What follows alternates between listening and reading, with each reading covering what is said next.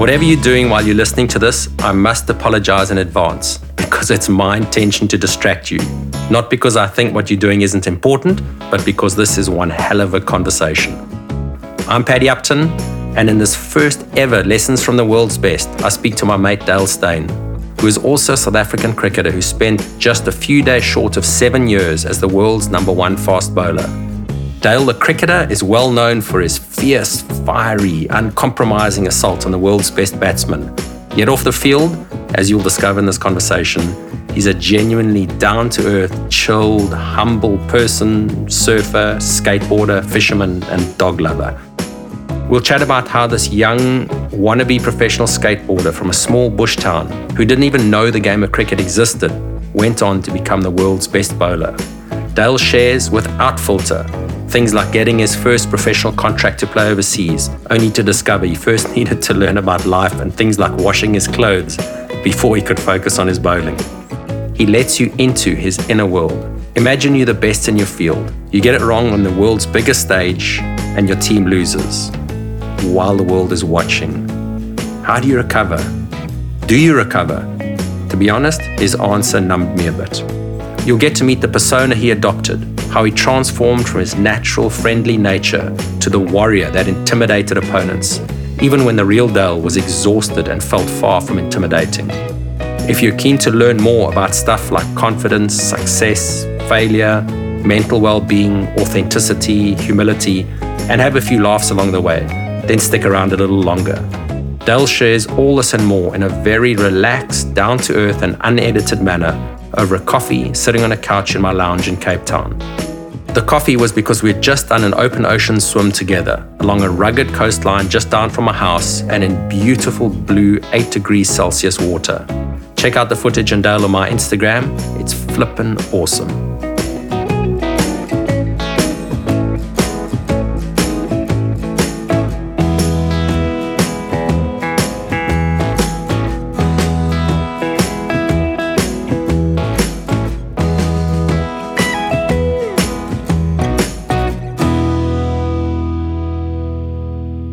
Maybe just to kick off, to give some context, which we'll sort of be talking to people out there, and then just to jump into the conversation between you and I. Sure.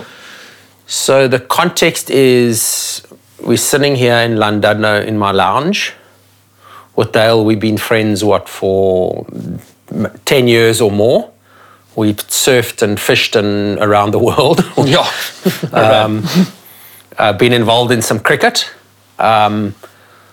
What's quite rad is that you've also been, apart from being a surfer and a fisherman and a mate, is you've been called one of the greatest fast bowlers of all time. You've been nominated in the International Cricket Council Test Team of the Year 8 times.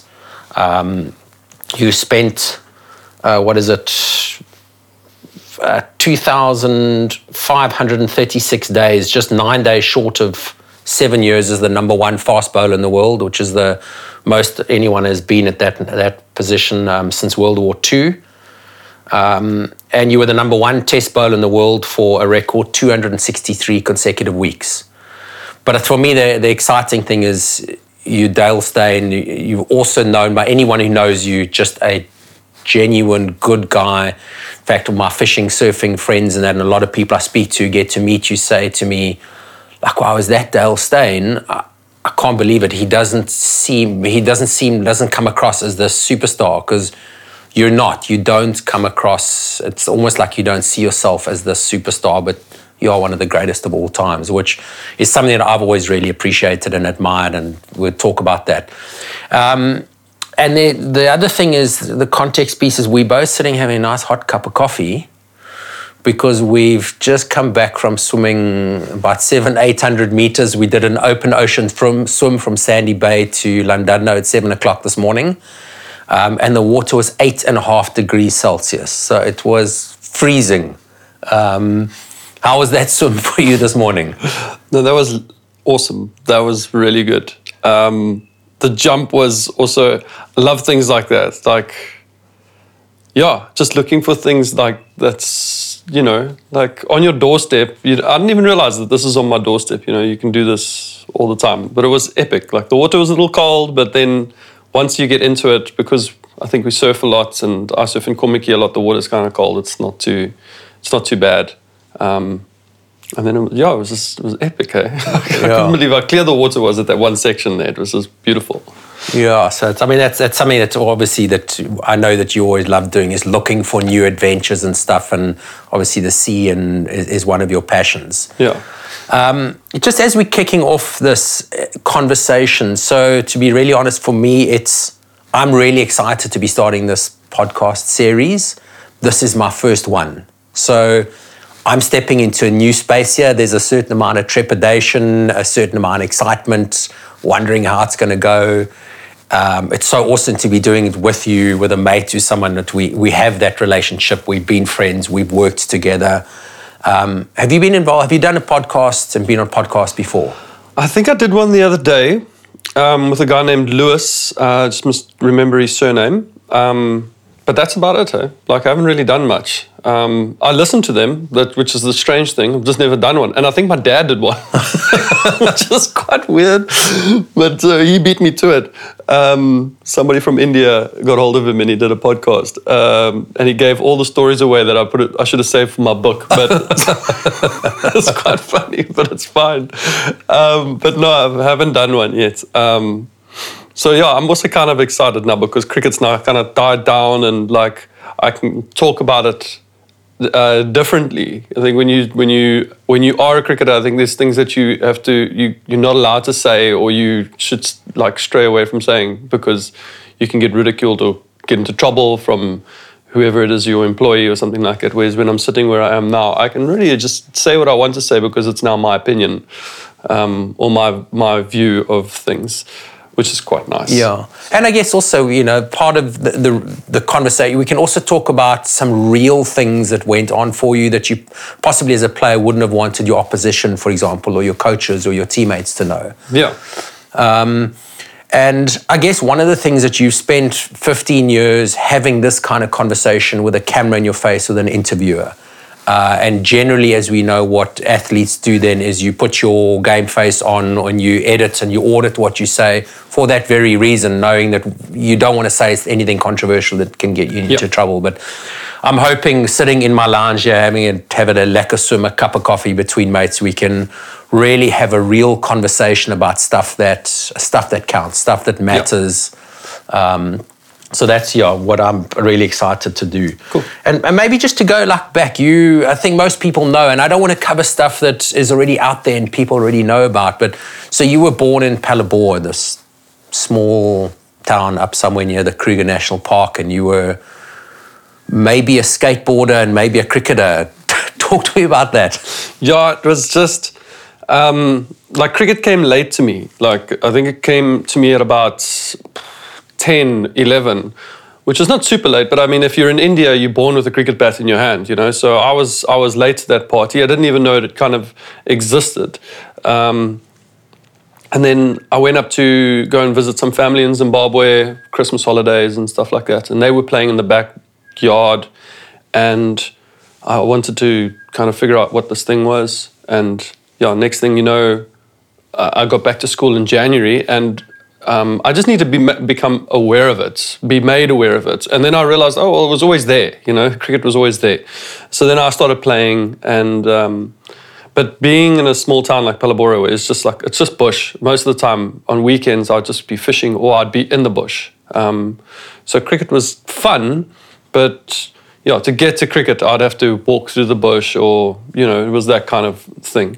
And then, as I got a little bit older, I started to venture into other things like skateboarding and art and music. And so I've always had that kind of side to me, which is probably why I like surfing right now. And I started skating again. And then I think I was 19. I moved from Palabora to Pretoria to kind of pursue cricket. And also thought at the same time, I took my skating stuff with me because I was like, I wanted to become a professional skateboarder more than I wanted to become a cricketer. I think when I first started playing cricket, I wanted to become a cricket player for South Africa. Every picture on my wall was just like, Alan Donald, John T. Rhodes, Hansie Cronje, that kind of era. And then at about 16, like 5 years later, when I started taking skateboarding a lot more seriously, I was like, this is what I want to do. And when I got to Pretoria, I was pushing both, but cricket paid more. So I was playing club cricket for Eerstrus, and they were paying me like 500 Rand a game or something like that, whereas skateboarding was just costing me money at that time. And so I had to eventually just give up the skateboarding and go in the direction of cricket, which worked out okay, I suppose. But yeah, it did work out pretty okay, and you've come the full circle. You're back to skating now more than what you're playing cricket. Yeah, there's that funny story about that fisherman that sees a kid and he sees him fishing, and then he says, "Why are you fishing?" He says, "I'm catching one fish and I take it home and I feed my family." And he's like, "Well, if you fish here for a little bit longer, you can catch 2 fish, take one to your family and sell the other one."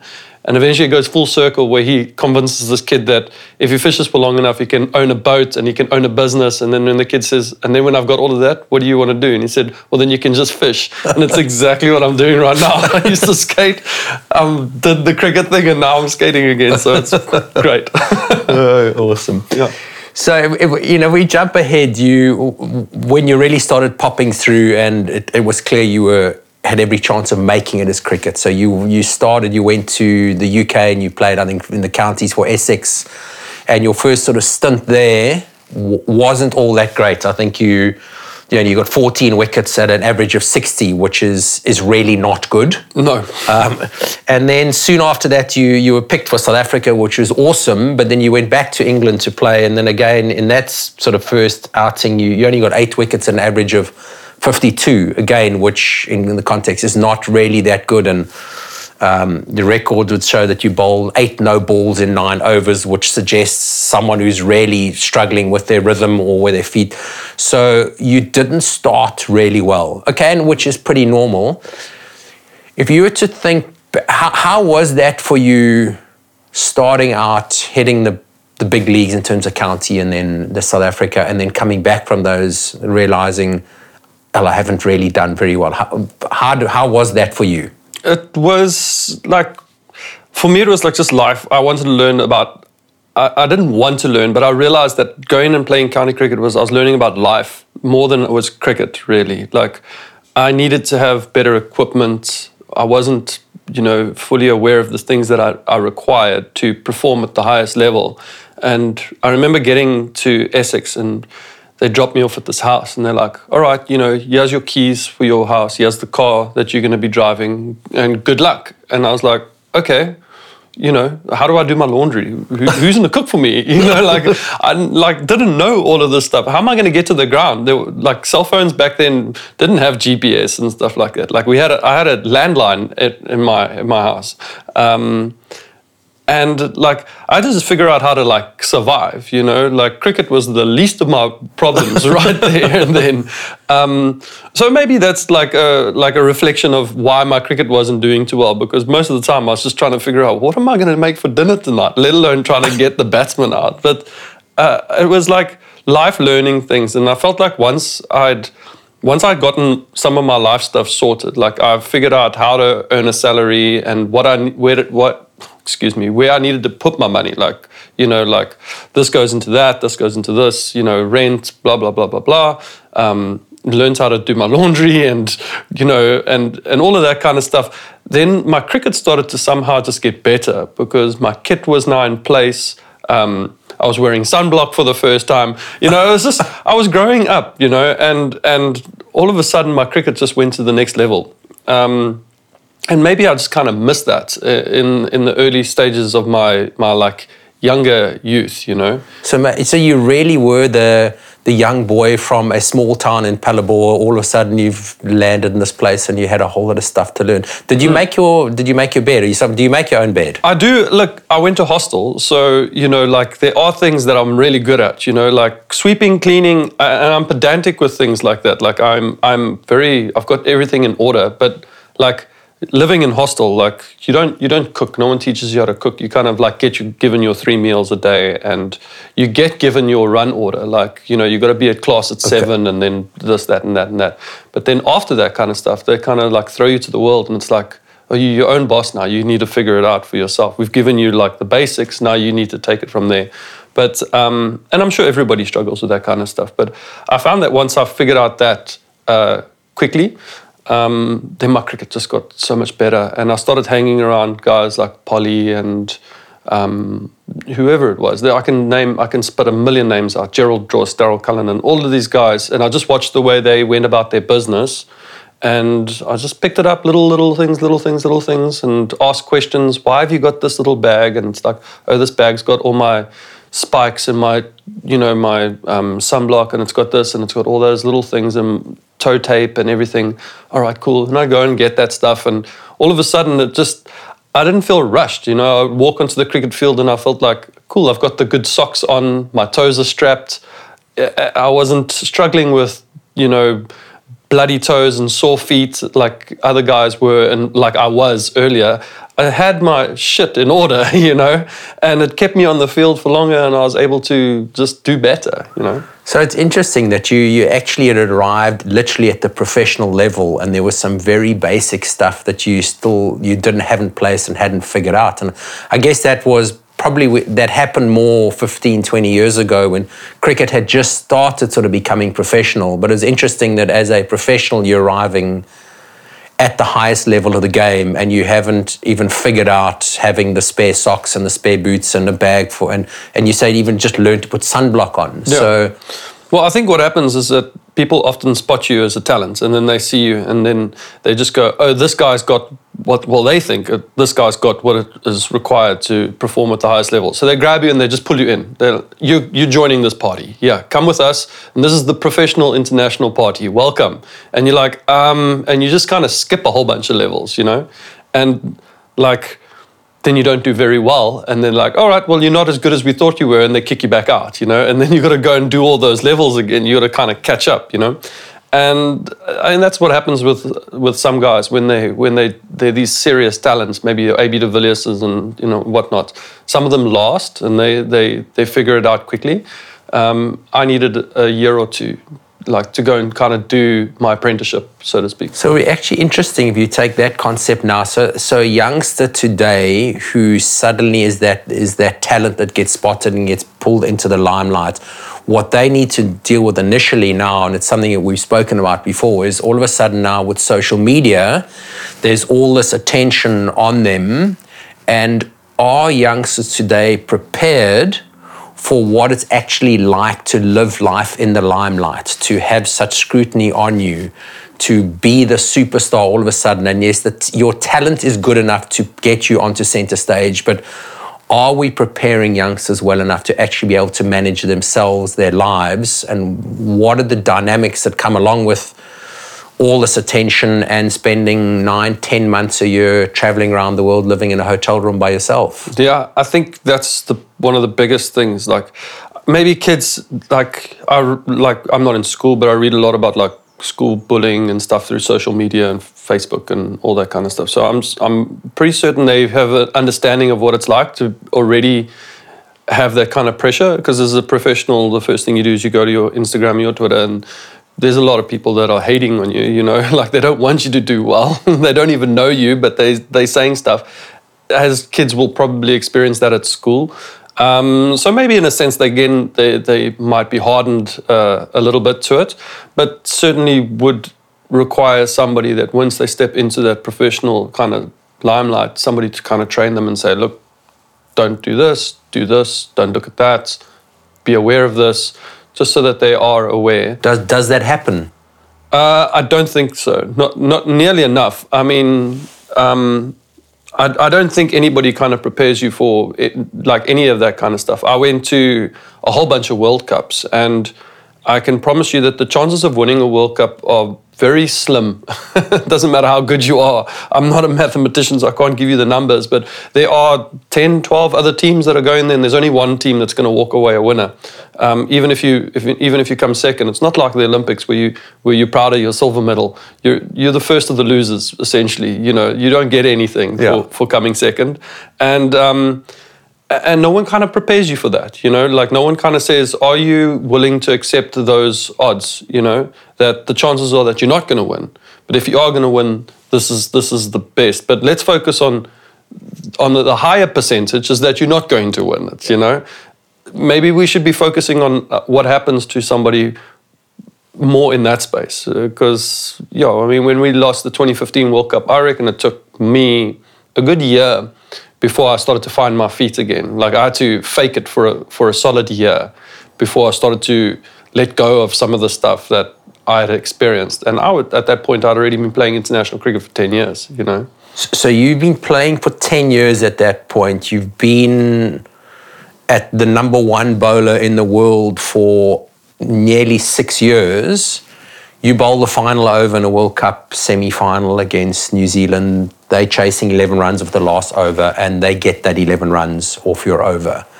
So you're saying to me after 10 years, and you're someone who's really social media savvy, you've been on it right from the beginning, and it's taken you a year to recover from that experience of that one over and the repercussions of that. Yeah, definitely. I think it took me a year to recover from it.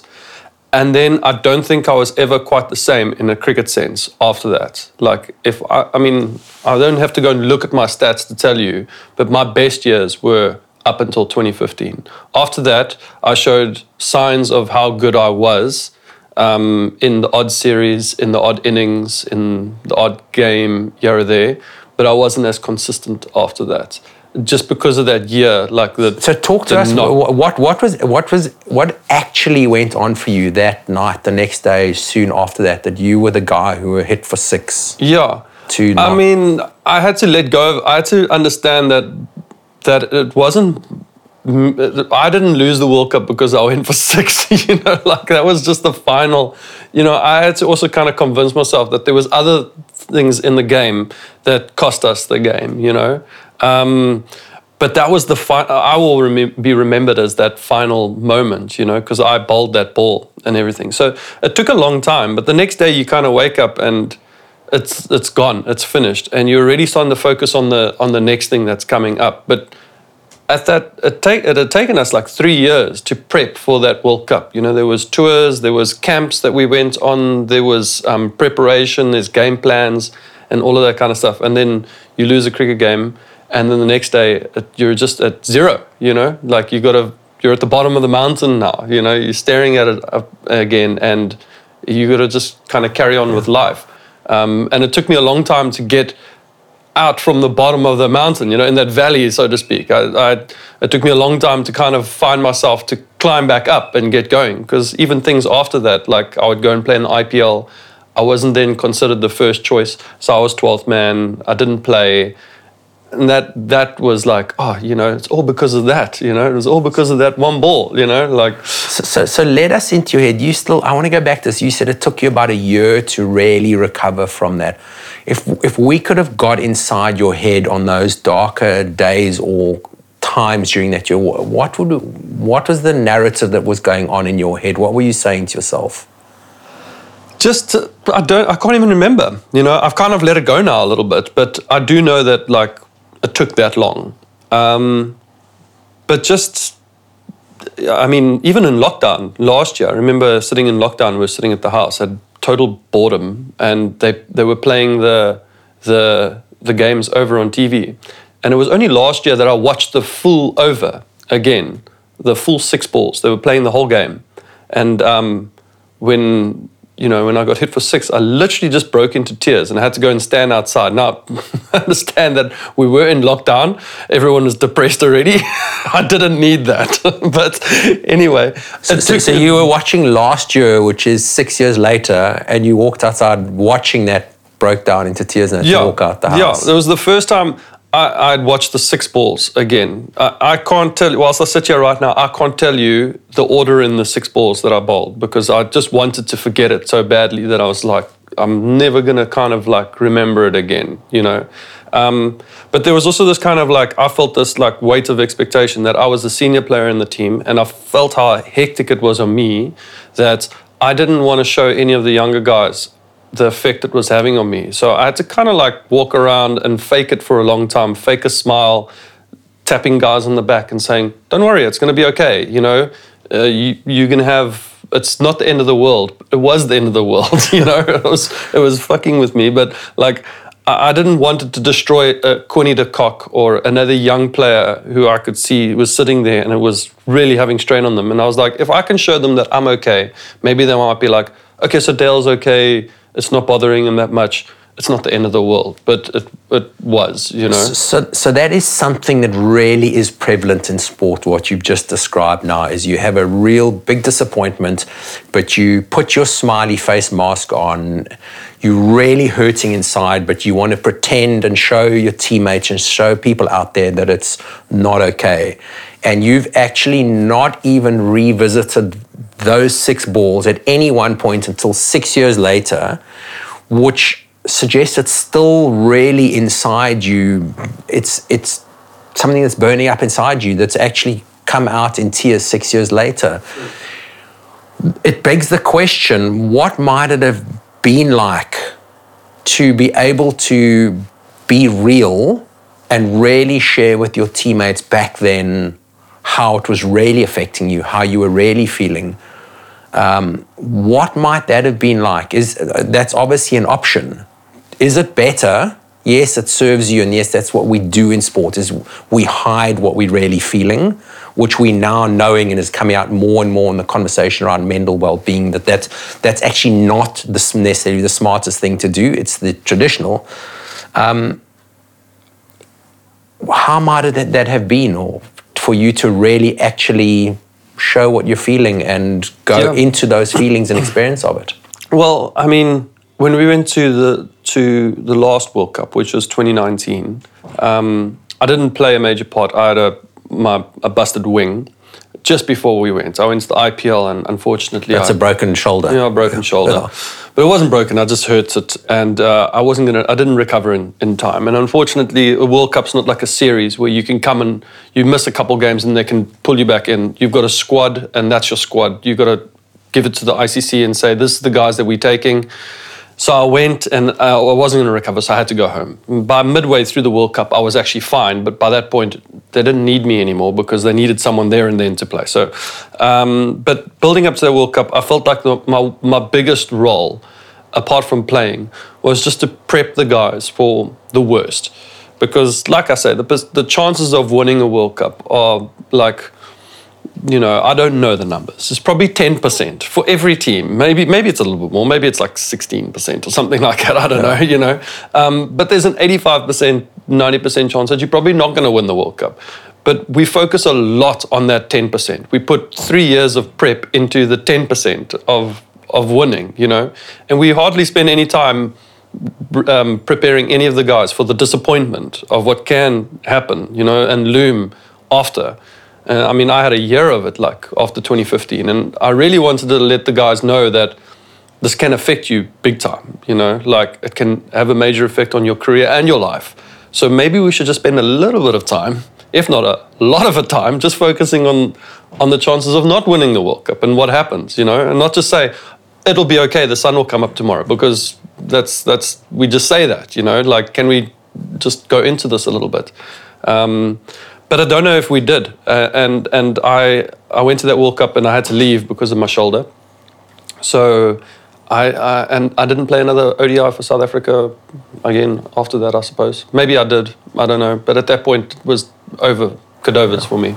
So let's talk about difficulties in careers and managing difficulties. Again, there's a lot of talk, particularly now, about do we, particularly as male athletes, manage our emotions and ourselves very well around the disappointments, the losses, and the lows. It's well known that a lot of athletes who are in a low slump perform end up spending a lot longer than necessary in that slump because they don't talk to anyone, they just get stuck in their own head, they put the smiley face mask on, and the problems just literally eat them up from inside.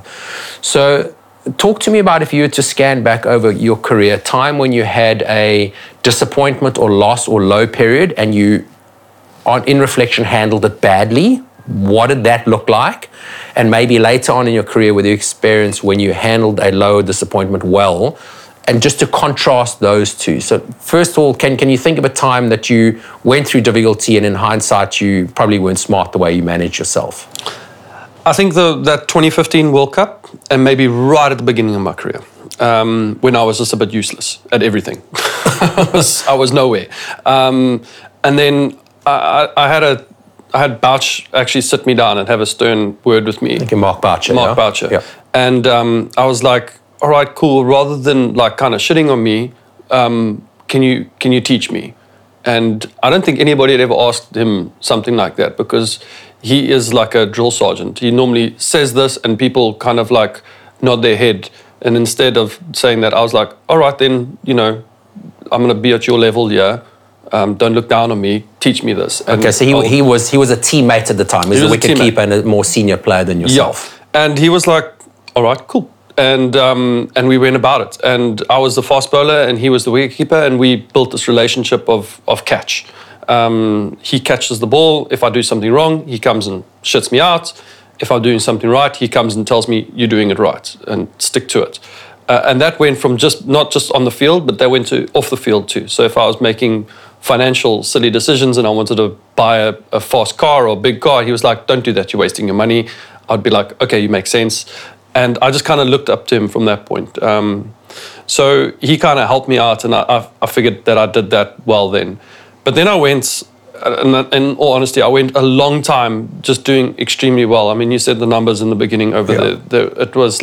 It was a Cinderella dream, really. Like it was a purple patch that lasted 7 years. Yeah. So there wasn't a hell of a lot of disappointment in that time, and I think maybe that was another big thing, because at that time everything was going so well that at some point I was doomed for some kind of failure and or some kind of a setback, and I needed to have somebody to kind of, or something to rely on to get me through that difficult time. 2015 was one of them, and then probably the next time was when I broke my shoulder in Australia. But having had some disappointments before, I was able to kind of like get over the shoulder quite quickly and then get back into cricket. So we go back to 2015. If you had that experience over again and you concede the 11 runs that were required for New Zealand to win, how would you have managed yourself differently? I would have probably tried to see someone and speak about the things. At the time in South African cricket, I think we just often what happens in sports, if you do badly, it's either the players or the management that get the boot. So after that World Cup, I think we went to the IPL or something. We literally didn't see each other as a squad for 3 or 4 months after that. So we all flew home, and then the next time we saw each other, we were getting back together for another tour, which was 3 months later. And it was like, oh, how's everyone? Hope everyone's been well. And it was just whatever happened at the World Cup, hope you've had the last 3 months to kind of sort it out. So it was never really formally addressed. No conversations were really had. It was up to each individual to, you go and deal with this disappointment yourself. Just deal with it yourself. And when we get back together, we've got to carry on like nothing ever happened as a team. And at the time, I felt like that team was like my family. I play every game. I play all 3 formats of the game. So I'm spending the bulk of my time, my year, in that space. And 3 months later, when I rejoin that space, and I know I'm going to be part of that space permanently now again, everyone just kind of didn't want to talk about it and just let's carry on. So if you were the coach or the CEO, for example, of that team, what would you have done differently? What would have really helped? I would have certainly have just created something to kind of have the guys kind of come out and speak and talk about this, talk about what happened, not just the cricket side of things, but if it's had any kind of effect on you physically, mentally, anything like that. I mean, they're your employees. They would make you money, and you need to make sure that they're in the best mental and physical condition possible to be able to win you games in that. Okay, so you say now you would have got people to talk about it. If someone had come along to Dale Steyn then and said, okay, Dale, this has happened, let's talk about it. Would you have been free and comfortable, open to really talk about, you said there was a year that you really struggled to come out of that. Would you have opened up and spoken freely about your experience? If you were to be honest with yourself now? Maybe not. But I've always had good relationships with any kind of everybody that we've had in the South African Protea cricket team from a mental point of view. When we've had mental guys come in, like psychologists, come in, from yourself to Jeremy Snape to is it Henning? What was his surname? What does he say? He was with the Springboks. Gericke or Henning? Yeah, Henning Gericke. I've always had good relationships with... You've had good relationships, but you have good relationships with everybody. That's Dale Steyn. Yeah. But the question is, would you have really opened up and spoken to somebody then? I don't know. I mean, it's a couple years now, but I know that I am now. Okay, I know. So let me, having worked with you in that role for a couple of years, let's just assume that possibly you wouldn't have. Yeah. You would really have needed. So why wouldn't you have had that conversation then with someone? And again, it's you, but a lot of other athletes are like this. We all know to speak about stuff that's eating us inside. We don't. Why would you not? Why don't other athletes speak about those things that are eating them up inside? I think you just want to kind of give off this kind of feeling that there's nothing that bothers you. Nothing can bother me, you know, and it's fine. Like, it's okay. I'll just get on with business. Which is bullshit. Which is absolute crap. And why do you think, why do we do it? Maybe it's a culture. Maybe it's just the kind of culture that we've created from when I'm young, you know, like cowboys don't cry kind of crap, you know. There's nothing wrong with that. Like, I'm 38 now and, you know, I watch Marley and Me and trust me, I will cry. So, like, I'm happy to say that. And it just took so long, you know, for me to kind of get there. But I don't know, maybe for a while when I had that kind of mentality, I did have the edge on everybody else. I mean, those numbers are there. It took a long time and I was that throughout that entire time, you know. So I hear you. My understanding and my experience is that one of the main reasons why athletes don't talk about what's really going on, why you didn't talk about what's really going on, is because of what do you think people would think about you if you said, I'm really struggling and battling with the fact that I bowled the last over where South Africa didn't get through to a World Cup final and I'm the guy who's being criticised and I'm really struggling. What judgment do you think people would make on Dale Steyn, the number one fast bowler in the world, if you said I'm really battling and I'm struggling and finding this difficult? You would hope that people would be sympathise with you, but I don't think they would. We've got a very tough crowd to please in South Africa. And do you think it's just in South Africa? No, worldwide, I suppose. But in South Africa, I grew up watching the Springboks and like sport, and cricket, obviously. And sport kind of makes your weekend, you know, like when the Springboks win on a Friday night, you have a great weekend. When they lose, they're still moaning about it on church on Sunday morning, you know. So like the public really look up to that kind of thing. And they want these robotly built superhumans to go out there and perform. But, you know, we're all the same, you know, we just have a higher skill set than other people. So you think they want these robotly superhumans, or you think that's how you should be presented? Because we do that with athletes. We look at Dale Steyn, you the number one fast bowler in the world, and you've got this real aggressive game face when you got the bit between your teeth and you smell blood on the field, and you're this warrior. So you need to be that all the time, and you need to be the model of mental toughness and a superhuman. Yeah. But that's you got to fake that, you know, like that is the whole thing about that is that for me, I created that persona. And when I was looking at cricket as a youngster, I enjoyed certain things. Like I enjoyed like the West Indian fast bowlers. I thought they were scary. I'd never met them before, but I watched them and I was like, jeepers, these guys are scary, you know. Alan Donald with the sunblock and the rhythm and everything, and Shane Warne with like a little bit of banter, and I would steal little parts of all of these cricketers that were just absolute legends, you know, and a cut above everybody else, and I wanted them to be part of me, who I was. So I created this kind of persona on the field, kind of monster, and it's tough now because people still think that that's who I am. So I've literally seen people like in the supermarket, like tell their kids, don't go and greet him because he's an angry man. He's a really scary guy. He's a scary guy, you know, like, and I'm like, you know, all I really want to do is just play with your puppy that you've got, but it's fine. Don't worry about it. Leave me alone. So, you know, you create that kind of persona, and then you walk off the field, and then you step into who you really are, you know, just like everybody else. You know, I'm just worried about everyday life things, you know. But you're not even like everybody else, because you're so gentle and you're such a nice guy. You know, if we were just walking for the swim this morning, and as soon as you see someone with a dog, you just want to go and play with their dog or talk to their grandmother. It's like, you're the softest, gentlest guy out, and yet the meanest fast bowler that ever was. Yeah, I mean, you got to listen to what people also say. So, like, Morne Morkel was probably one of the scariest bowlers that I'd ever faced in my life. But listening to people around, they always said, Morne, you need a little bit more aggro in you. You need to be a little bit more scary, you know. And Morne could never take that step. Morne is the nicest guy you will ever meet, and nicer than me. And that was the thing. And I listened to what they're saying, and I'm like, okay, cool. Well, if he needs to be scary, I need to be scarier. You know, like I've got to be even more than that. So I would also listen to what people said, what was required to be the best. And then I'd like, okay, cool. Well, if I can't be that, then I'm going to fake that part. I'm going to fake it as much as I can.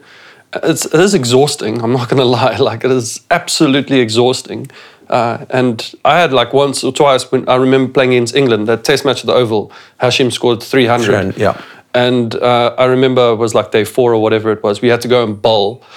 And I was exhausted. And I saw England they had a little bit about them that morning, and I thought, okay, cool. What I'm going to do, my game plan was simple. In the mornings before the game starts, you all go warm up. England will warm up on the right side, we warm up on the left. I was going to run onto that field. I was going to be as loud as I possibly could. I'm going to kick that soccer ball. I'm going to be bouncy, but I'm going to give myself 30 minutes of doing this. And I'm going to be in their faces. But I was exhausted. I was like, before I went onto the field, I could hardly take one step, but I sucked it up and I went out there and I did that. And then I ran back up the stairs, like bouncing like I was on gummy berry juice. And I walked into the dressing room, I just collapsed. And I just had to lie there for a while and gather myself before we had to go and bowl. And I was like, okay, half the job is done. I've scared the shit out of these guys and I haven't bowled a ball yet. And I went out and I was able to take 5 wickets in the second innings and we won that test match.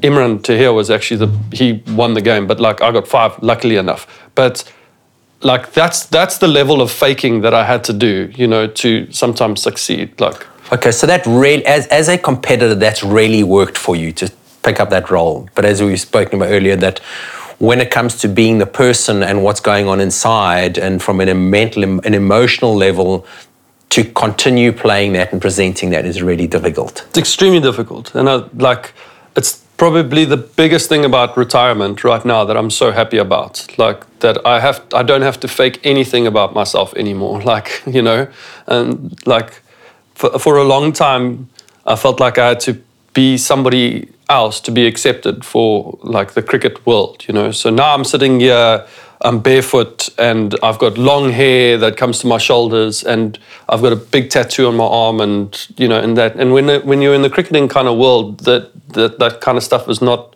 kind of acceptable. You know, maybe tattoos now, but like you can't look like that. You have to look a certain part, you know, and that also goes to an emotional point of view. Like, you know, I am an emotional person, you know. I love to love, and like it's fine if your heart gets broken, and I like to cry because I want to get that out, sad movies and that. But when you're on a cricket field, you're not allowed to show any of that stuff, you know. Like you have to.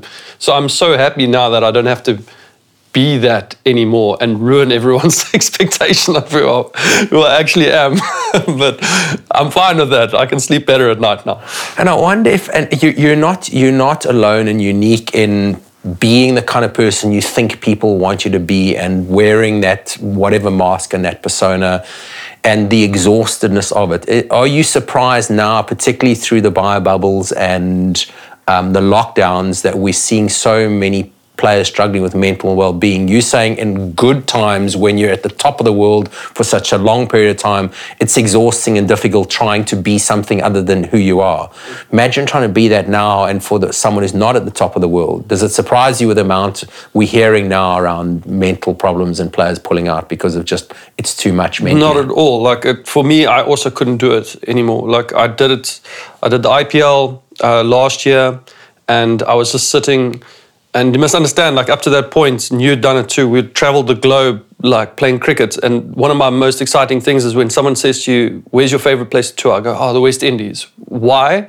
And I mean, the pitches are not conclusive, great for fast bowling. You know, if you're a fast bowler, you don't want to go to the West Indies. You know, but like the lifestyle, like you're on the beach and you get to go and do all this kind of stuff and everything like that. And imagine being a cricketer now. They go, "Where's your favorite place to tour?" Oh, well, Dubai's got a beautiful hotel. That's where I like. You know, great hotel. So I'll take Dubai. You know, like. We were able to get out and really do all the things that I wanted to do. And the moment that was taken away from me, I felt like I wasn't going to be the person and the cricketer that I wanted to be. So like I couldn't do it anymore. So I stepped away from it, couldn't spend time in a bubble, quarantine. I was just like, this is not what I'm built out to do. And therefore I'm not going to put out the performances on the field. It's just going to weigh heavily on me, mentally and physically. So like I'm going to step away from it. And ultimately it just led to me going, I can't carry on doing this, so I'm just not going to play. Physically, I could probably still play the game, but I wouldn't be surprised if a lot of players are doing this. And you see the best in the world, guys like Ben Stokes, are just going, I don't know his reasoning, but I'm almost certain that it's in a similar kind of thing, you know, where he's just like, I don't want to do that, you know. Does it make sense? Can you, what, imagine the youngster now who you got to around about retirement time, you didn't want to go through this. Ben Stokes has been at the top of the game. His place is pretty much ensured when he comes back to the game in the England team. But what of a youngster or someone in their first 3, 4, 5 years of international cricket or international sport who is really struggling through this bubble experience? How do they manage themselves? Can they put their hand up and say to the coach, I'm struggling, but I want to miss a tour? So difficult. I mean, you say, I'm struggling, I'm going to miss a tour, they'll find someone to replace you straight away. You know, that's just how it seems like. And probably judge you as mentally weak or mentally soft, or you can't handle it, so you don't deserve to be here anyway. 100%. And when your name comes up for another tour, they might go, well, we're looking at this guy. Can you remember the last tour? He pulled out halfway because he didn't want, nope, we're not going to select him. Or go to the IPL, nope, we're not going to buy him because he might not come, you know. So it's a really tough time for players. And do you think that's a smart way of, like, if in 15 years' time, if we look back and realize that's how we judge players, do you think we're managing that very smartly? We're being smart around that at the moment? No, not at all. No. And you know, the thing about it is when you walk into these teams, all these teams, they've got everything. They've got somebody who can tell you, they can train you physically, blah blah blah. You know, they've got a bowling coach, they've got a wicket-keeping coach, they've got a fielding coach. I don't understand why anybody has a fielding coach, because, you know, like, just watch the ball and catch the ball. Easy enough for you. Yeah. There's enough guys that can teach you that. But when it comes to like the mental part, they very rarely want to take on somebody to help. And I get that having one person in the team is not going to be everyone's cup of tea, but it's at least somebody, and that person can suggest speaking to somebody else or something like that. But no one seems to want to have that. They almost feel threatened by somebody in that space, and they would prefer not to have them and just get another player, you know? So the reality is we know that having a mental coach or sports psychologist, at least until fairly recently, it doesn't work, because a lot of teams have tried that. Players don't speak to them and say it doesn't work, and the person goes on. You know, part of the problem, having played that mental coaching role myself in different teams around the world, it's players are reticent to actually own up and say, I'm struggling with something, because, and enough players have told me, because I'm worried about what people will think if I say I'm struggling. They will think I'm mentally weak, they will think I'm mentally fragile, and that judgment will count against me. So as you were saying earlier, I need to pretend I'm really tough. I need to pretend everything's fine. And like you did after the 2015 World Cup, you wanted to pretend that, hey guys, it's okay. So to make the youngsters feel better and feel okay, and if Dale's okay, then it must be okay. There is a place for that, but it leaves a gaping hole of insincerity, and it says that it, as you said, cowboys don't cry. It's not okay to be human, to feel the normal human vulnerabilities, fragilities. I mean, were you always full of self-confidence all the time? No. But athletes, you're supposed to. Self-confidence is supposed to be. Yeah. No. And you were the best in the world for longer than anyone else. And you saying to me you weren't like full of confidence. No, not always. But I had this I always wanted to prove people wrong. So that was the one thing that I always wanted to do. And I would do whatever it required. So if I needed to fake it or something like that, then I'd step into that uncomfortable kind of place, But I was never like super self-confident, I was just happy with being. I came from Palabora. Nobody ever makes it out of Palabora, So I was like, I had made it. Just moving to Pretoria was enough already, But I wanted to keep going and everything. So I just kind of wanted to let the performances do their part. But was I super confident of achieving it? No. And so for a long time, also, for a long time, I also realized that I felt like I had that imposter syndrome. I was like, why are these people not realizing that I'm not actually as good as they think I am, I shouldn't be here and I shouldn't be number one for this long. There's other guys that are much better than me, and I had that for a long time too, but I didn't want to say it out loud because I was like, it might ruin this ride that I'm on right here. But I certainly felt it, like a lot of the time. It might ruin people's perceptions of you. So if you weren't super confident all the time, what did you have negative thoughts or doubts or insecurities? I mean, now that you finished playing, you probably wouldn't talk about this back then, but what were your doubts or your insecurities around yourself and your performances? Just sometimes felt like some days I woke up and I'm like, I don't know how I'm gonna get through this test match. I don't know, like from a physical point of view, I was either sore or I wasn't landing the ball in the right place. Like I was just like, I don't know how I'm going to do this. So I created that persona, and I figured it as like being a superhuman kind of thing, like a Superman or a Batman or something like that. So I kind of separated myself from the uniform, and I made a deal with myself that the moment I put on my clothing to play, like that I stepped into that role of that person, and that person didn't have the vulnerabilities and the fragilities and all the kind of stuff and the worries that I, myself, Dale Steyn, had.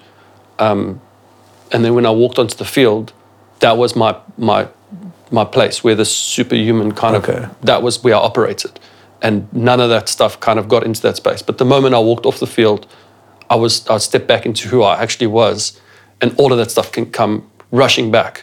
And sometimes completely blurred as to what's happened on the cricket field. And I suppose that's what they call being in the zone and whatnot, And not even realizing what the hell just happened, And that's why I can't remember the 6 balls that I bowled against New Zealand, and why when people talk about that one spell against Sachin, some guys know in Cape Town, they know how many overs I bowled. I don't remember it. Like, I remember maybe nicking him off and the umpire giving it not out. Other than that, I was just pissed off that I didn't get him out. But everyone can remember like that hour and a half session. And I'm like, I can't remember anything about it, Like I was just in the zone, Like I was that person, I was in the zone. And then when I walked back into the dressing room, it was like, well, didn't get him out, so it didn't actually matter, Like, let's move on, But people are very aware of what happened in that period. I don't know. It's like stepping in the Bermuda Triangle. It's just gone. Yeah. So, and that's a beautiful illustration of what happens in the zone, that we are so present, so in the moment. We're not in our thinking brain. And it's in our thinking brain that we remember stuff. It's also in our thinking brain that all of our mental obstacles come. So you were very good when you stepped into that persona, when you had the ball in your hand, the bit between your teeth. You played that role, but then you say when you walked off the field or away from the game, you stepped back into Dale, into the vulnerabilities and the insecurities, but you never spoke to anybody about that. You kept anyone from seeing that. Yeah, I spoke to a point when I felt like I've had some like good advice through my years and everything like that. Like, and I like to listen like a lot. I like to talk a lot of crap. Like in the dressing room, I'm always talking crap. So I'm always around the boys and I'm like making jokes and everything like that. But when it comes to something that's like super serious and I want to learn, I'm all ears. I'll sit and I'll listen, and I'll ask questions to a point of where I feel comfortable, and then I take what I need and then I'll walk away. So I would speak to people, like I'd speak to yourself or something and get what I needed without allowing that person to know that I was struggling with a specific thing. And then I'm like, okay, I think I've got enough to handle this, or put a lid on it. And then I'd walk away. And when it got hectic again, then I felt like maybe now I can ask a little bit more questions. But I'd never like schedule a session where I'm like, I really need to speak about something that's bothering me, you know? So you didn't so much share what was going on for you, but you knew stuff was going on, you're struggling, so you would find some tools or some ideas or something without letting on that you could then use to manage that. Yeah. So one of the most fascinating exercises I did was with a team in Australia that I coached in the Big Bash League, and I got them and 15 other athletes from 7 different sports, all A-list athletes. So I had 30 athletes from 8 different sports, and we had this 3-hour conversation around stuff that really mattered to us. And there was only those 30 players, myself, no staff, no media, no photographs, no nothing. And one of the questions we asked was, what are the things you would love to talk about with fellow athletes who are no threat to you because you're not in each other's game? And the 3 things that came up was the big moment, so pressure. Fear was the other thing. And I've long known that pressure and fear are 2 of the biggest mental obstacles to success in sport.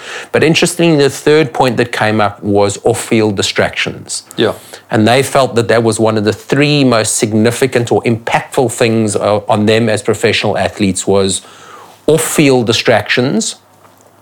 So you've had some off-field distractions, and I'm going to go straight there and ask the question. You can be happy to say, Paddy, no, I don't want to go there. But we had been doing some work together. I was with a South African team at the time. You went through a breakup with a long-term girlfriend. As one example, or are there times through your career when you can look back and go, stuff that went on off the field that really impacted you? What was it and how did it impact you? I think the biggest things that like impacted me is that anything that I really loved, so like a relationship, you know, with a girl or something, or family or something like that, it didn't so much bother me if somebody sent me a tweet and said, hey, you're useless, you know. I don't know that person, that's fine, you know. It's not nice to read and it can annoy you a little bit, but it's like, you know, but when I'm really, like, when I love somebody or I've spent a lot of time or given a significant amount of my time to that kind of impacted me a lot more. But yeah, my partners have always been fantastic. I've always had like long-term relationships, and they've taken on a lot of my stuff too, you know, and they've been able to handle a lot of the things that I struggle with at home. So whether it be my dogs are ill or sick and they've got to rush them to the vet. 2011, my dog was really ill. I think we were playing against India. Yeah, and right. My dog was very sick, and I got messages from home that they thought my dog was gonna die, and had my girlfriend managed to take the dog to the vet, and you know, literally the day before the game, came back, all thumbs up, dog's gonna survive, all clear. Next day we play against India, and I got man of the match. And I mean, it's like, it could have been completely the other way around, you know. So they've managed to handle a lot of the stuff that happens off the field for me. So off-field distractions, athletes have had them. We would all know some teammates who've gone through stuff like a breakup off the field, or a big fight with an agent, or fallout, or financial difficulty, and how that can really impact performance. And yet, again, there isn't really a place to cater for that kind of thing unless it's up to the player to go and speak about it. So, and maybe I'm fishing here, knowing that during a period during your career when you had one of those breakups, from the outside, or from the outside, I was in the same team as you, it seemed like for a good couple of months it affected your your lifestyle, your training habits, and that spilled over to on the field. Is that a fair observation? We can cut this out if you're not comfortable with this because it's some privilege. Yeah. But I'm bringing this up more for people who are listening in, who are going through whatever work they're doing, and something is happening at home, and to acknowledge that it happens, and how it can either help, it can sink us, or we can manage ourselves well enough that we can move through it as much as possible. And I really just want to draw on your experience of being at the number one in the world, in the limelight, and having stuff going that's really impacting your life away from the game. Yeah, no, it sucks. Obviously, it's never nice. But also why it impacted me so much is because I relied so heavily on these people this person to help me with a lot of the off-field things that I wasn't able to kind of handle, So she would take care of a lot of that stuff. And then when she was no longer there, I was left with that to kind of handle, as well as my own kind of stuff. So now it just kind of like piled up, really. So I had to deal with the breakup, and then I had to deal with all this other stuff, which I never, when she was dealing with, and she didn't tell me about how difficult it was to do this and that and everything, and now I've got to do that. So it took a couple months, not just to get over the breakup, but to also find, how am I going to deal with this stuff? A new rhythm, and because of course you had moved from Pretoria. When you were playing for South Africa, you moved to Cape Town. So you were new in Cape Town. You didn't necessarily have an established bunch of friends here. You had no family here, and you had no time in Cape Town to establish a friendship circle. So effectively, you were living here, but you actually didn't have your people here. No, my base came down to Cape Town, and my base camp, in the sense of who was in my base camp, was part of her camp, So I kind of just jumped into all her friends, all her family and everything, because my family are not here, my friends are not here. A lot of my friends all live in Palabora, like a million miles away, and are cricketers. So when you walk away from the cricket field, I stepped into her kind of world. And when we broke up, it was her world. So she took it with her, and I was left on my own, and had to kind of rebuild and restart and everything like that. So I did throw myself at the game. I tried, but it is difficult. That's the thing. Breakups are never easy. They're not easy. Or breakups or any of the off-field. But I think it's just to acknowledge that it really does happen. Yep.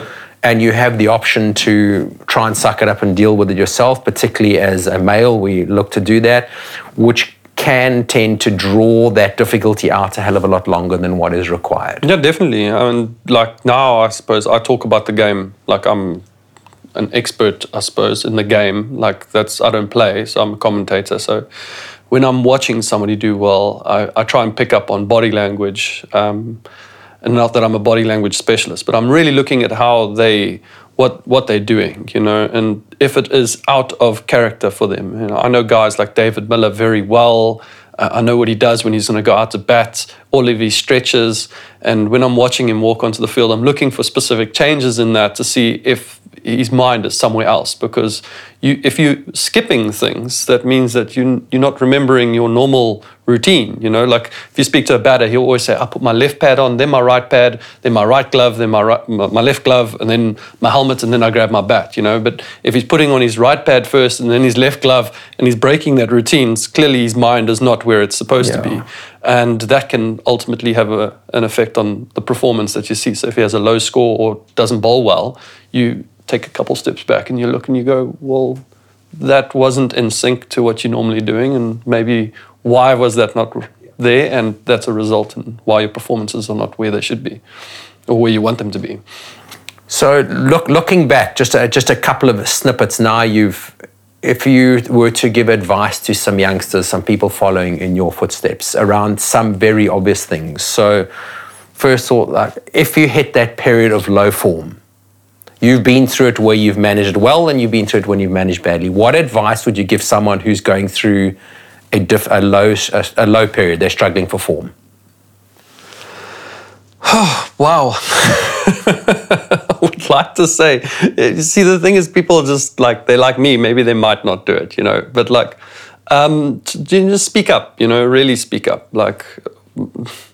And again, it's really difficult. But if you can speak to somebody who you feel who you admire, and you can see who's got things in order. I had a couple guys that I felt like these guys are the guys that have got their shit together, and I'd always regularly go to them. And some of them didn't even play sport. One of them is my agent, who he's less an agent and more my best friend than anything else. And I would always call him, and he was able to talk to me about his life and what he would do and everything like that. And I'm like, okay, cool. So just fall back on share with people that you trust are not going to go out there and spill it to the world. And so what I'm hearing from one thing you did well in that is that you picked good mentors, people you trusted. So as a player, you spoke about Mark Boucher, who at the time was a senior player. You speak about your agent, Dave Rundle, who's a good friend of both of ours. Obviously, he's a good mate of yours. I've known, was at varsity with Dave. Got a good head on his shoulders. He's played cricket at the highest level of the game. So have people who you can talk to. It doesn't have to be a sports psychologist. 100%. Dave even phones me now with his issues, and he's 50-something. So I'm like, okay, perfect. We bounce things off of each other very well. So one of the obvious things just to flag that common mistakes that athletes make when they're in a low run of form is they get overly technical. They start looking at problems in their technique when almost always it's probably a problem. It's something else going on, and it's something in the mind, and it's the attachment to the low form that actually gets it to go on longer, and it's not to overly default to technique. Disappointments and failures. Again, we've spoken quite a bit. That 2015, what advice would you offer to a youngster who really had a bad game and turn in a poor performance when their team really was looking to them to deliver? I think that's where you got to start early with kids, or with people in general, is that I played multiple sports, and skateboarding for me was one of the best things that I ever found, because if you landed every skateboarding trick, you'd be you would be a multi-millionaire. It's not easy. It's just impossible. So you could try for a year to do one particular trick and then only land it. But you keep finding a way to keep getting up and keep doing it over and over again, and you keep learning every single time. And it's the best thing about skateboarding, is that I just feel like I'm never giving up, but it's fun learning how to do it. And cricket is the same thing. Like when you're failing the whole time, it should be fun to fail, like skateboarding. I have to look at them in the same way until I get that wicket or I land that trick. And I try and take what I get from skateboarding and I put it into cricket, rather than walking into the dressing room and want to destroy the dressing room because I didn't get the score or get the runs, or breaking my skateboard and that's just who I am. I'm not a very technical person. I'm more a feel. Yeah. So skateboarding has taught you, and it's a great example of that, because you're going to fail a hell of a lot of times before you succeed. Cricket, I speak a lot, it is a failure game. As a bowler, you're going to get hit for 4 and 6 more times than what you would you like to. Fielding, nobody wants to drop a catch, but everyone's going to. So it's to have what I'm hearing from you is have a perspective around failure, that failure is going to happen. It's a normal part of it. And the problem is not the failure. The problem is getting caught up and worried and stuck in the failure. And as you said, even you at the highest level of the game, you got in some way or another stuck in a performance at a World Cup that took a year for you to extract yourself from. And it doesn't have to last that long. No, that lasted long for me, just because there was a lot of other things that were going on. There was a lot of youngsters, and I should have dealt with it better. But it doesn't have to last that long. You can deal with it a lot quicker. As you said, and it's just a game. It is just a game. And that's why I like doing all these other things. Like I love surfing, and then I get it, cricket's my profession, but I love surfing, and I love skateboarding, and I love all these other things, because I don't mind failing at them. It's fun. It's fun to figure it out and get better at it. And it's not life and death. And we had a session with Mike Horn where we met with him in Switzerland, and he was like, the difference between your profession and mine is that when I get it wrong, I die. When you get it wrong, it's not, you get another opportunity. Yeah. And when you speak to somebody like that on a one-on-one basis, you realize you really shouldn't take it too seriously, because it really isn't life and death, although you want to put in good performances. it's not the end of the world. Yeah. You know? I don't think anywhere in the book of life, if there ever was one, and it would say that we have to take ourselves really seriously. Yeah. And it's probably something that a lot of us, myself included, end up taking myself and what I do way more seriously than what's actually required. Yeah. Yeah. If there was a really good question that I could ask you now, what would it be? Jeepers. I guess a really good question is a question that you don't really know the answer to, I suppose. So if somebody had to ask me, what are you planning on doing with the rest of your life? That would be a really good question because I don't have the answer. Okay, so you retired from Test cricket in August of 2019. Literally 2 years later, August of 2021, which is very recently retired from all formats of the cricket, which has freed you up to go and talk and do a bit of commentary and talk about the game now, and freed you up to do what are you going to do going forward? Well, COVID, I think not just me, but it messed with everyone. You know, I was so looking forward to being a professional sportsman. You kind of get locked in, like you get limited time to do the things that you want to do. And I was like, can't wait for the day that I retire when I have all the freedom in the world to go and do all the things that I wanted to do. And now I can't do any of that stuff. We can't travel. You know, you have to quarantine or you're red listed. You can't get somewhere. There's no flights. It was kind of weird, like that. I couldn't wait to retire from this like boundary kind of like locked in space that I'm in. Only to retire to step into that into normal quite life. Similar. Yeah, you know. But it's getting better. I mean, COVID's kind of easing, and you know things are being more relaxed and stuff like that. So as far as work goes, you're not quite sure what you're going to do. There obviously will be options. You've got some great skills. If you can transfer some of what set up your success, the qualities and the characters on the field as a cricketer, no doubt that'll translate to the foundations of your success going forward. Without a doubt, who you are as a person really, really counts. We haven't spoken a whole lot about that, but more and more in the sporting world and the business and the political world, even, it's no longer just enough to be a really highly talented performer. People more are being selected on their character, the kind of people they're being.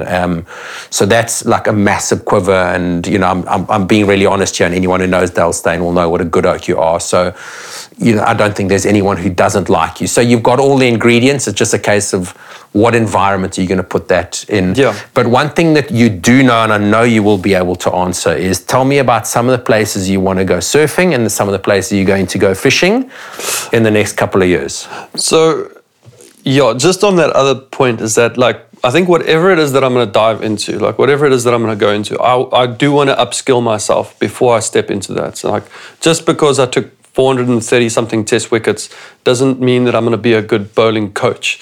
It means that I was a good bowler, you know. So before I become a bowling coach, I would love to like learn the skills in teaching. You know, I think that's important. Being able to deliver the message and stuff like that. So whatever it is that I figure that I'm going to do, I will spend a bit of time investing myself into that before I then go and try and help the next person. Just how I would want to do something, but yeah, fishing and surfing. Fishing, I've got to get back to South America. That's the big one. Bolivia. That's your spot, Bolivia is where it's at. We Golden Dorado in Bolivia, and then we want to go to Guyana, which has got Arapaima, peacock bass, that kind of thing. But February 2023, we've booked for Farquhar, Seychelles. Oh my goodness, I'm jealous. That's going to be, I haven't even told you about that. But that's going to be good. And then next year in 2022, there's a bunch of local tiger fishing destinations that are new ones that are opening up. So I love tiger fishing. So, and 2022, I've promised myself it's the year of the fly. So I'm going to be mainly throwing 9-weight fly rods for big fish and then whatever is smaller fish. But it will be fly fishing. Predominantly fly fishing. Most of the time now it's kind of like a in between, you know, conventional casting and fly. But next year is just going to be fly. So my garage is like stacked with. Okay. all So, the so you're gear. migrating from conventional tackle to fly, and when it comes to riding waves, you've been on long boards a hell of a lot. Earlier, you were saying you're sort of coming down and surfing some mid-lengths. Yeah. When you're surfing waves in the next couple of years, what board are you going to be riding as your go-to? Longboards is where it's at for me. Like, I know everyone thinks longboards is like, oh, you want to start surfing, you must surf a longboard. And that is fair. Like, it is, because it is easier they're more buoyant and like that. But there's a style in which longboarding, like logging, Yeah. and when you're walking the nose and everything, that I just find is more appealing to me than air reverses on a shortboard. I'm not going to do that. You're doing your airs on a skateboard at the moment. That's where I do my airs, and that's fine. That's where I want to do that. And on the water, I want to walk on the board. I want to make it look really pretty and artistic. But I am migrating into like your mid-lengths. And if you watch somebody like Torren Martin surf, like he doesn't do any airs, but if you watch him surf, it just looks like so beautiful. Like he just doesn't do a single air, and he just makes it look absolutely wonderful. And that's kind of the surfing that I want to do. I see something and I'm like, that's it, So I was a bowler, but it didn't mean that one day I was going to bowl fast and the next day I was going to bowl spin. Like, I loved fast bowling. Yeah. So that's what you're going to do. And it's the same thing with surfing, I suppose. Like, I love logging. So I'm like, that's what I'm going to do. And then I'm going to drift into the mid-length kind of stuff. So now I can actually ask the question. I know there was times when you were recovering from your shoulder and some injuries where you had very strict instructions around what rehabilitation to do in the gym, and you were told not to get in the water and surf. Yeah. Did you ever contravene those guidelines or rules? Absolutely. 100%. No, there needs to be a space for living, like you have to, like, and I figured, like, I played golf for a long time. My dad was a greenkeeper and I played golf before I even played cricket. But like, I don't play golf anymore. So like, why is it that guys are allowed when they're injured, they can go and play golf? But if I go play golf, I'm more than likely going to like tear a hip or a side strain or something like that, So I wouldn't suggest that Jock Callis go and get on a surfboard, because he's probably going to hurt himself. So I'm not going to suggest that Dale Steyn go and play golf because I'm probably going to hurt myself. So I do what I know. And I found like when I'm doing that stuff, I'm going to recover so much quicker. Because you're in your happy space and there's obviously something... Correct, yeah. But you weren't necessarily posting footage on social media of those sessions when you were not supposed to be doing that. I even got into trouble because like I do what's called a Throwback Thursday. Like, I mean, Throwback Thursday has been around for years. Yeah. But I'd post a picture of myself at the beach, Throwback Thursday, and then I'd get into trouble because someone one of the coaches would be like, have you seen Dale's Instagram? He's on some beach in Mauritius and he should be in the gym training. And I'm like, did you not read that was like from 5 years ago? It was a Throwback Thursday, but you probably were on some beach surfing then. Well, don't tell anybody, but yes, I was. But like, yeah. But yeah, I mean, you just got to do what makes you happy. That's the other thing. Yeah. Like, when you're happy, things recover faster and you seem to get better so much quicker. And a good healthy balance, and only you can tell what's a good healthy balance. And I was professional in the sense that cricket was my main priority. I loved cricket. I was paid to do it. So I mean that I had responsibilities from the people that were paying me. So I didn't push it in the things that made me happy, but I needed my dose, to keep me going. Last little thing I want to chat about is coaching. So you talk about it's an option to go into coaching. Definitely. You would have had a number of coaches. So what are some of the things that characterize really good coaches? And I'm going to also ask you, what are some of the things that coaches did that really didn't work for you? Yeah, okay. You don't necessarily have to give names, maybe just what they did, what was about them and the way they operated. Yeah. Well, I think, so if I look at it like from above everything, like I look at myself, and I was probably the easiest guy in the world to coach because technically I had no issues with my action or my run-up. I was very smooth. I didn't struggle with injuries. So I was kind of like this, just, I don't know, like You're just a machine that just, Yeah, and I was a Mercedes G-Wagon, like I just went, no problem. Nothing kind of stopped me. So coaching, I was the easiest person in the world to coach. So for me, what I mean is that I need to spend a little bit of time with this. I need to upskill myself in learning how to deliver the message and everything, because getting too much information can be a good thing and a bad thing. And having somebody who sits on the sideline and lets you do your own thing can also be a good and a bad thing. So you need to strike a balance. But I think having good relationships with the players that you're coaching is the most important thing.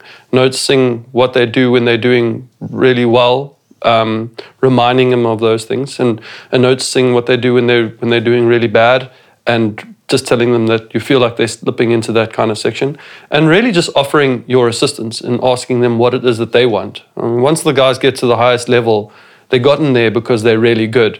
You just really want to maintain them there and keep pushing them to get better the whole time. But it does boil down to the player, and a coach should never be responsible for a player's failures or successes. It's really them, What are one or two things that either you experienced or saw or heard other players speak about that you would suggest coaches going forward really don't do? What are the red flags of coaching? The red flags of coaching is just not paying enough attention to when players are trying to make changes in themselves. Like I can remember having a conversation with yourself actually about my behavior on the field when fielders would drop catches. And the conversation was quite simple. We were sitting on a plane flying from Durban to PE, and I can remember it, and you said, "Can I be honest with you?" And I said, "Yes." And you said, "Do you know that you're actually a dick on the cricket field?" And I was a bit taken back by it. And you said that when a catch goes in the air and someone drops a catch, your behavior is a little bit like, it's not right, because that player then, the next time the ball goes in the air, they're more scared to disappoint you than they are about actually focusing on taking the catch.